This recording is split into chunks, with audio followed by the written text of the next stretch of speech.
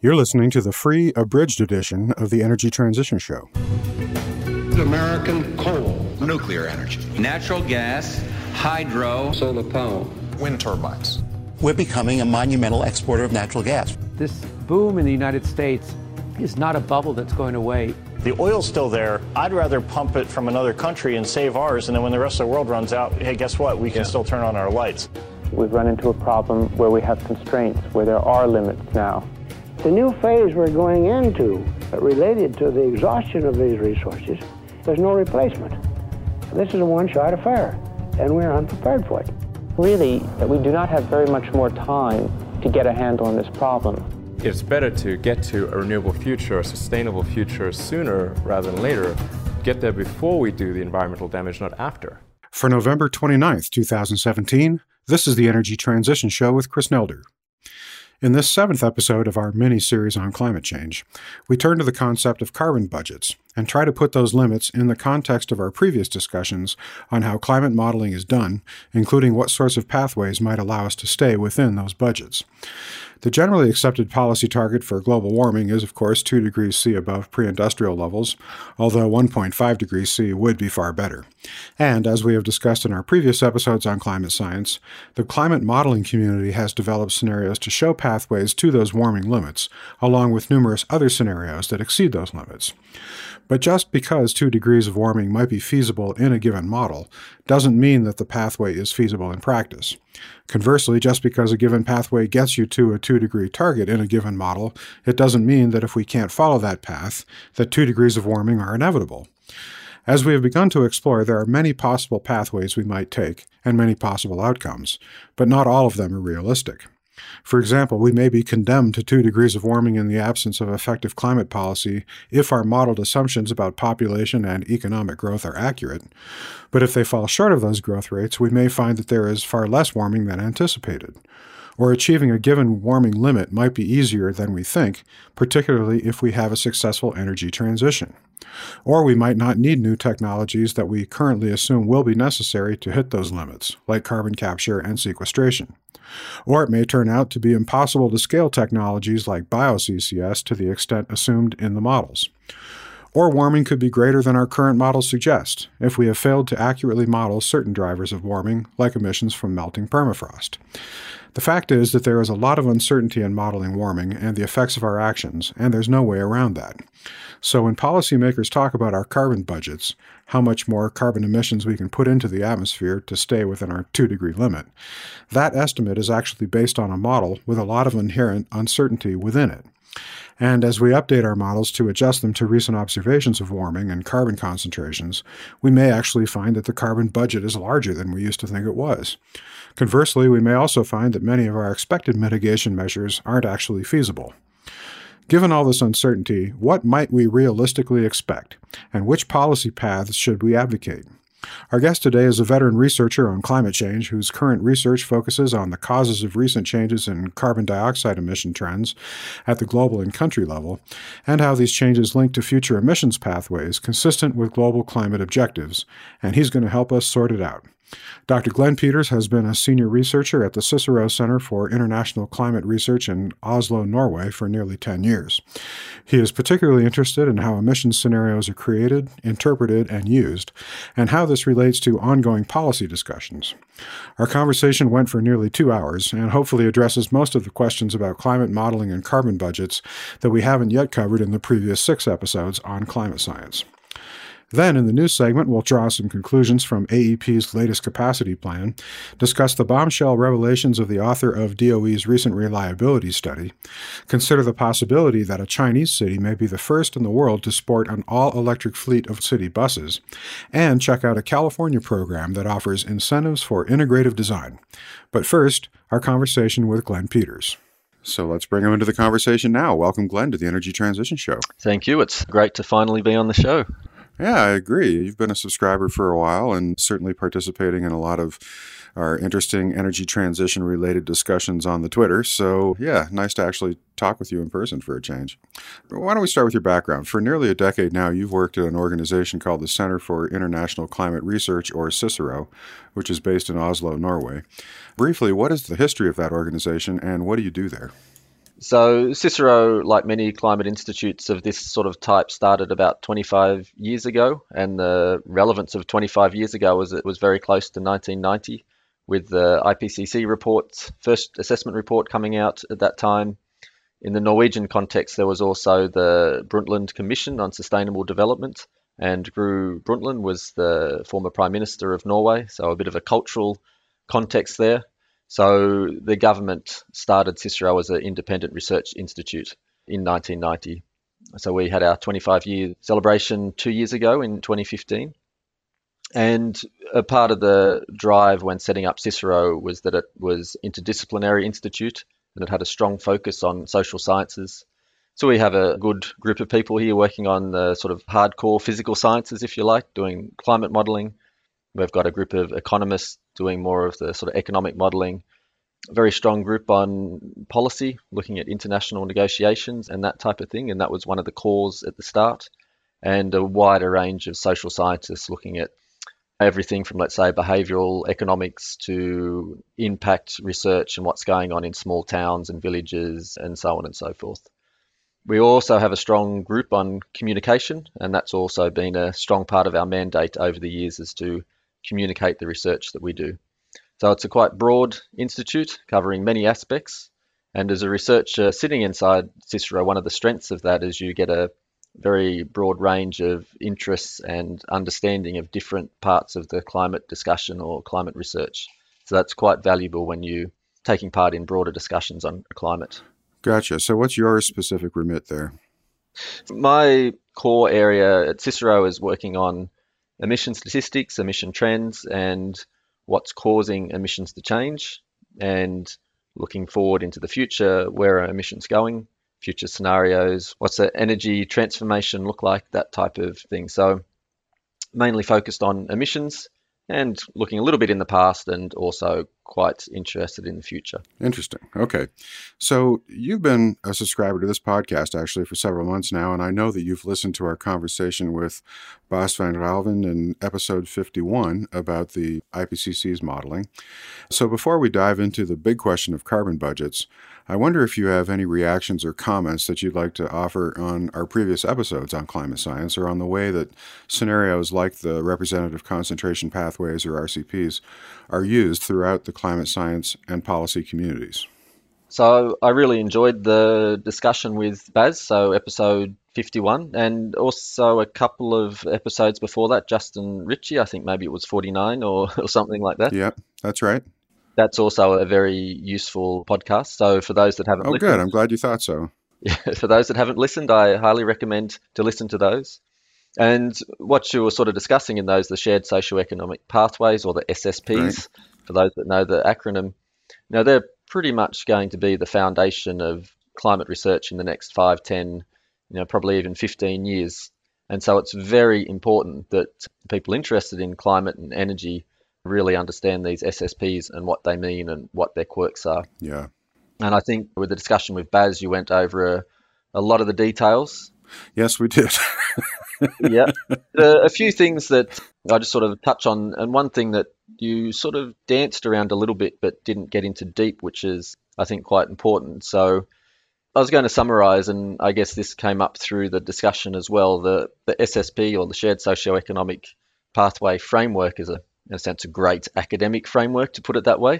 It's got many nice or smart features, but I'm pretty skeptical on how that may work in reality, in practice. Okay. And you had quite a few critiques and comments, which I think were quite reasonable. Okay. So the sort of reference case, so the SSPs have this no climate policy reference case. Right. Which is, well, it doesn't work anymore, basically.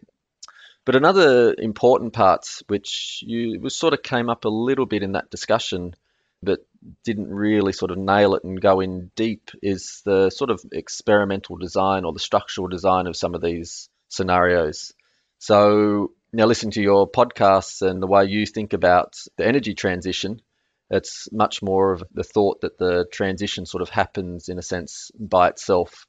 So relative costs of energy are changing, attitudes of consumers and business and so on change, and things start to drift in a good direction. Yeah. You could sort of amplify that with policy and so on. No, you're right. I do tend to sort of see it through a market lens more than anything, more than a policy lens. Right. Yeah. And that is very different to the way the scenarios work. Right. And this will probably be important for something that we'll probably discuss later. But the scenarios are given a target, a constraint, and they're forced to go below that constraint. And there's other things with these models, these integrated assessment models that are used. They have a long integration time. They look out to 2100. They optimize costs out to 2100. The model is forced to reach its target below 2 degrees. And then when you have those conditions, the model follows a path very different to the path that you may follow if you're looking at the sort of way that you look at scenarios where there's this sort of gradual speeding up transition. Mm-hmm. And I'm not sure that many people really appreciate this difference, that the models are forced to go to 2 degrees, let's say. They don't go to 2.1, they don't go to 1.9. They, in a sense, have perfect knowledge of where they're going, even if they're somewhat myopic or short-sighted. Right. They still know where they have to go. Right. And when you know that, you can start deploying technologies today which we may think are ridiculous, because the model thinks about the world quite differently to what we would think about the world. Mm-hmm. And that's quite an important distinction, I think. Yeah, and I'm glad you brought that up because, well, first of all, I think you're right that we didn't necessarily drill down into that concept as much as we could have previously. But also, I guess I would emphasize that I do think the world mainly operates according to market rules, and that I am skeptical of the influence of policy, which is not to say that I don't think we should form policy, or that we should try to form policy, or that we should try to actually build things according to policy recommendation, because I certainly support all those things. But I just think that in general, the world operates according to market rules. And I guess the distinction that you're making here does get to sort of the root of my frustration here, which is, well, how do we map these conceptual frameworks to how the world actually works? Yeah, and this is a challenge with scenarios, and coming back to the shared socioeconomic pathways is this, maybe you could call it the communications gap. We have the emissions gap, a report that was released not long ago, yeah. But there's also a communications gap in a sense, where how are these scenarios communicated? So I think there's a sort of a misunderstanding, let's say, in the broader community on what these scenarios actually do and the way that they should be used. And so they get misinterpreted and therefore misused, which is a bit of a problem. Yeah. So in 2015, you did a lecture on what it would take to limit warming to 2 degrees C above pre-industrial levels as compared with the 3 to 5 degrees warming that RCP 8.5 suggests will happen by 2100. I've linked to that presentation in the show notes because it's a nice package. In just 11 and a half minutes, you cover the full range of scenarios, about 1,200 of them from the IPCC's fifth assessment report. And you explain how if we can't make bio-CCS work, and we'll discuss that later, then by 2050, we'll have to stop CO2 emissions entirely. That is, we'll have to stop burning fossil fuels entirely by 2050. And that the energy mix at that point would consist of bioenergy, nuclear, solar, and wind.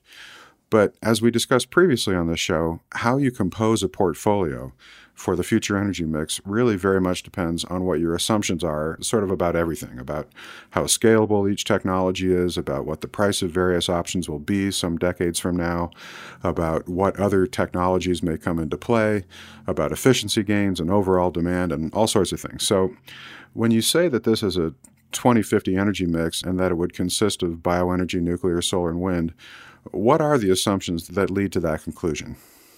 Yeah, so it's good that you mentioned that presentation. It was at the 25th anniversary of CISRO, actually, that I gave that presentation. Oh, okay. I had the Crown Prince and the Crown Princess sitting in front of me, below my feet, actually, which I thought was quite interesting. But a little bit of reversal of roles there, yeah. That's right. I was high up on a stage, so it was quite funny looking down at your feet to see them below you. But right. Yeah, sort of coming back to your question, I think there's an easy answer and a complex answer. And I think the easy answer is quite instructive or intuitive in a sense. So, these models are sort of modeling these 2-degree pathways. They're energy system optimization models. They've given a quite variety of constraints.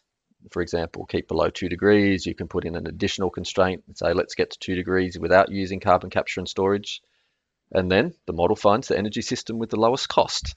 So if that so happens to be a lot of bio or a lot of nuclear or wind and solar or whatever, that's just the pathway that has the least cost according to the model assumptions. You will get some variations by the model and the model setup, and there'll be some different characteristics with each model. But I think it's important to drive home that these models, in a sense, are very clean optimization models. Everything in the model works perfectly, and you get the least cost solution in that idealized situation. Okay, so that is the answer to my question. This was a least cost optimization that you had identified here. Yes. Okay. But then, you can look at the results, and, as people do when they look at some of the scenarios assessed by the IPCC, they look at the amount of carbon capture and storage or some aspect that they find unusual. And then I don't think that we spend enough time trying to understand the structural questions with those models. How is the model set up? Is there something about the way the model is structured that causes the solution that you get? And it comes back a little bit to what we were saying before with the Chris Nelder way of looking at the energy transition and let's say the IPCC way of looking at the energy transition, where the transition is forced upon the system. Mm-hmm. And just looking at a few of the things that are put into the models and why they get these responses so quickly. They have these idealized carbon prices, quite strong, let's say $100 a ton, and then they'll grow at the discount rate, more or less 5% per year. They cover all sectors, all regions. There's no exceptions whatsoever. And so as soon as you put that into a model, the model responds immediately. It's well behaved, good investors, the sort of neoclassical behavior. Every agent in the model behaves perfectly and quickly. Right. They look at the long-term interests and so on. You don't have cost overruns. Nuclear comes in on cost. So I think, not sure what the episode was, but when you were speaking to Jonathan Coomey, right, talking about nuclear and cost overruns, that doesn't happen in the model. Uh-huh. You don't have Donald Trump in the model. Everything works perfectly. And so it's a real utopia. And so when you get, high levels of nuclear or high levels of carbon capture and storage or whatever, this is the absolute perfect situation for the model. Gotcha. Okay. And so that's how we wind up with this low-cost optimization of renewables. And I'm glad that you mentioned the fact that there's actually a very strong carbon price signal in this model as well. Yeah. So these models, it's a little bit scary when you take across a spectrum of different sorts of models. They get up to carbon prices in the thousands of dollars a ton. And, some of these things can happen quite quickly, which you're not going to really see in the real world. So this is coming back to this bridging what the model says and communicating how it relates to the real world, which is a very important thing to do, I think. That sort of question of feasibility is quite important. Yeah, exactly. And so I appreciated the fact that in that lecture you note that 2 degrees is feasible, but only in the model, because in reality, we've actually been unable to achieve the requisite level of international agreement through climate negotiations, and we haven't yet figured out how to do bio-CCS at scale, and we do have a great deal of opposition to overcome from the fossil fuel industry, which, as we can see from the current U.S. administration, has no intention of going gentle into that good night, and we don't have a carbon price of any significance.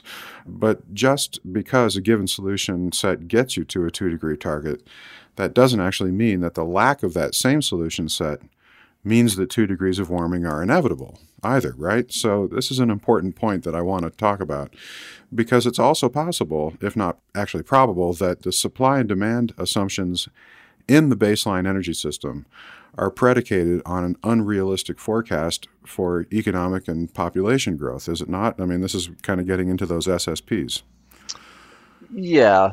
So this is something that's improved a lot with the SSP. So going back to the previous set of scenarios which I was looking at in that lecture, there was a lot more inconsistency with population and GDP and so on.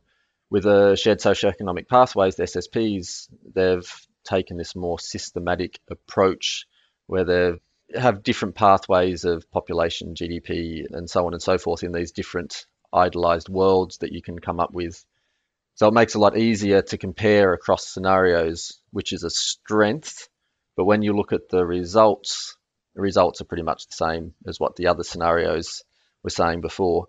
And I think this comes back to these, I'm not sure, let's say, that the population or GDP is necessarily such an important variable in many of these models, or necessarily the relative costs of specific technologies, because I think there's other structural issues which are playing an important role, such as this optimization period, discounting costs over time, which of course we'll do, but what role does the discount rate play in shifting how much of this technology is used relative to that much technology? So if you have a high discount rate, that will shift mitigation into the future. Right. And it may mean that you use more BECCS, bioenergy with CCS. A lower discount rate may shift mitigation closer to us, which may mean that we use more things that we have already today, such as solar, wind, and so on. Yeah, that's a great point.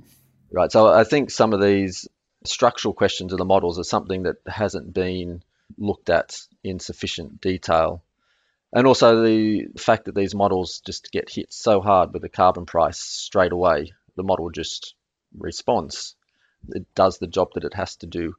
Then you have to try and bridge the sort of, what does that mean in the real world? Can we do that in the real world? If the answer is no, then you start to have to think about the scenarios differently.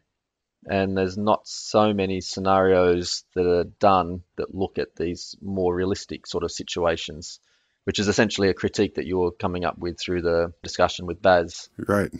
No, there's none of these scenarios that I really believe. And in a sense, that's because they were set up in a way that it's not going to generate anything that you would believe. Right. Exactly. There's a structural issue here. And so, first of all, I'm glad to hear that you don't think I'm utterly insane for thinking this way. And, that maybe our discussion with Baz was in fact leading us to a point where we could have maybe more of a theoretical discussion about other ways to construct these scenarios. But just to sort of invert or restate my question, if the supply and demand assumptions in the baseline energy system that is sort of embedded into these models, if those things are too high, if we're assuming that there's going to be a higher population, more supply, more demand than might actually materialize in the future, then we might not actually get the 2 degrees of warming that the model predicts. And therefore, if you have a solution set that gets you to 2 degrees warming or below it under that model, you could actually have a different solution set where the model doesn't predict such a high level of warming, and we might actually get to where we want to go. I don't think I'm being very articulate here, but do you follow my reasoning? So basically you're saying you could get, let's say, similar outcomes with very different initial conditions, if you like, or sure. Base. Or we could get to less than 2 Base. degrees warming under a different sort of energy mix. Or maybe we could also say that we might have less than 2 degrees warming on what actually turns out to be a business as usual scenario if business as usual doesn't include the growth in supply and demand and population that the model assumes. Right. So I think that's feasible and an important thing to discuss. So, there's different ways that you could think about it. I'm just thinking how you can describe this over a podcast without scribbling on a bit of paper. But if you think there's, a space of possible scenarios, possible future worlds, the scenarios assessed by the IPCC only analyze a subset of that space. Right. One thing that they've been heavily critiqued for is just about all the scenarios that keep below 2 degrees have pretty large scale carbon capture and storage. Right. So you could say they haven't really explored in detail how we could get to 2 degrees with limited carbon capture and storage. There's a few scenarios, but I wouldn't say they've done it systematically. Another area which you're sort of touching on is the models are, I think many people would say, not so strong on the energy efficiency side. Mm-hmm. So they're not very detailed on energy demand in a sense. And there could be many pathways that exist that have much lower energy consumption than indicated by the scenarios. And if you have much lower energy consumption, then your options to get below 2 degrees are much broader. Something quite interesting and surprising that I did the other day, I wrote a blog post looking at the Statoil energy perspective. So Statoil is Norway's oil company. Right. And they do an energy perspective, they call it, every year, where they have 3 scenarios, a little bit like the IEA, International Energy Agency, with their 3 scenarios. And I was comparing their scenarios with those assessed by the IPCC. And one thing that sort of strikes you when you start to dig into the details is Statoil has much lower energy consumption. And they also have much lower fossil fuel consumption because they're using less carbon capture and storage. They're very low on carbon capture and storage, actually. Because they have lower energy consumption, they don't need as much bioenergy and so on and so forth. So in this situation, Statoil is much more, in a sense, well, don't know how you want to call it, but let's say aggressive in terms of energy conservation and much more conservative in carbon capture and storage, leading to less fossil fuel use overall than the sort of median, if you like, the bulk of the IPCC scenarios. How interesting. And this is just sort of coming back to the point that the scenarios assessed by the IPCC, not necessarily very strong on energy demand, not systematically doing some scenarios that we may think are more realistic. There's not many scenarios that really look in the Paris context. So the Paris Agreement has this idea of raising ambition. So you'll do a little bit, and then when you see how that works, then you do a little bit more and a little bit more, and you keep screwing down the screw, in a sense, right, on your way to 2 degrees, which is more the way that you think about it in a way. Yeah. So these scenarios assessed by the IPCC have only looked at a subset of the scenario space. And I think that's quite important to recognize. It's not all the possible ways to get to 2 degrees. It's a subset of the ways to get to 2 degrees. Exactly. And so we should think out broader other ways that we can get to 2 degrees that they may not have assessed. And there may be many opportunities to get to 2 degrees which are much less painful than what they suggest in the scenarios. Exactly. And, you know, to put an even finer point on that, maybe, because these models assess a subset of scenarios and come up with, you know, a 2 degree forecast does not mean that 2 degrees is inevitable, that there is no solution space other than the well-understood ones or ones that include CCS that does not get you to 2 degrees. That would be false. Right. Right. Okay. Yeah, that's correct. We hope you've enjoyed this free sample of the Energy Transition Show. Our full episodes cover much more and are generally at least an hour long. In addition to 2 full new episodes each month, subscribers can also view interactive transcripts of our interviews and explore our extensive show notes, with links to all the research resources and news items for each episode. Our subscription podcast works in all podcast apps and players, including iTunes, and is downloadable. The first 33 episodes of the Energy Transition Show were free and always will be, so if you want to see what our full shows contain, feel free to check those out. Then we hope you'll become a member and support our show. To become a subscriber and enjoy our full offerings, just point your browser to energytransitionshow.com and join.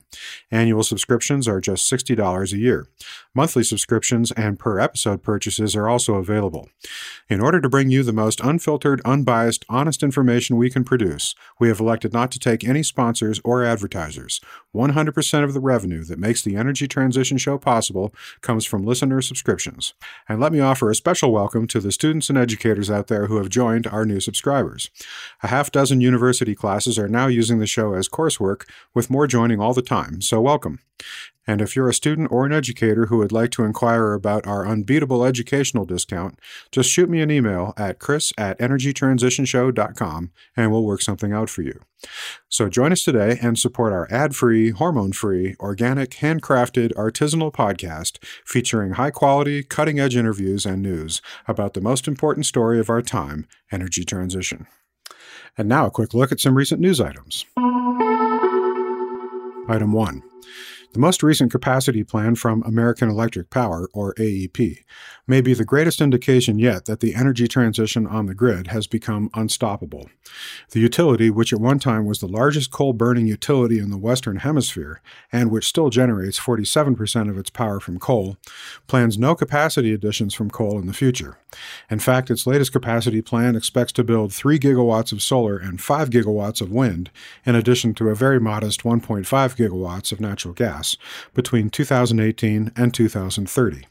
And moreover, the utility is actually pushing back on the new coal subsidies proposed by Secretary of Energy Rick Perry to fulfill Trump's pledge to bring back the coal industry.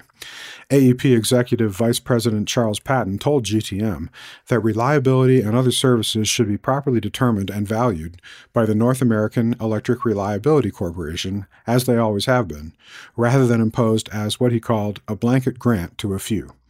And I could hardly agree more. See the link to Julia Piper's story in the show notes. Item 2.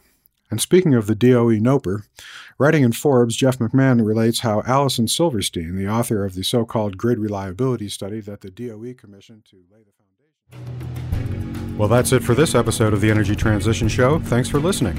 You can find our show archive and give us feedback and suggestions at energytransitionshow.com and follow us on Twitter at TransitionShow. Our theme music was by Mike Sugar and Mark Burnfield, who you can find online at MikeSugarMusic.com. The Energy Transition Show is a production of the XE Network.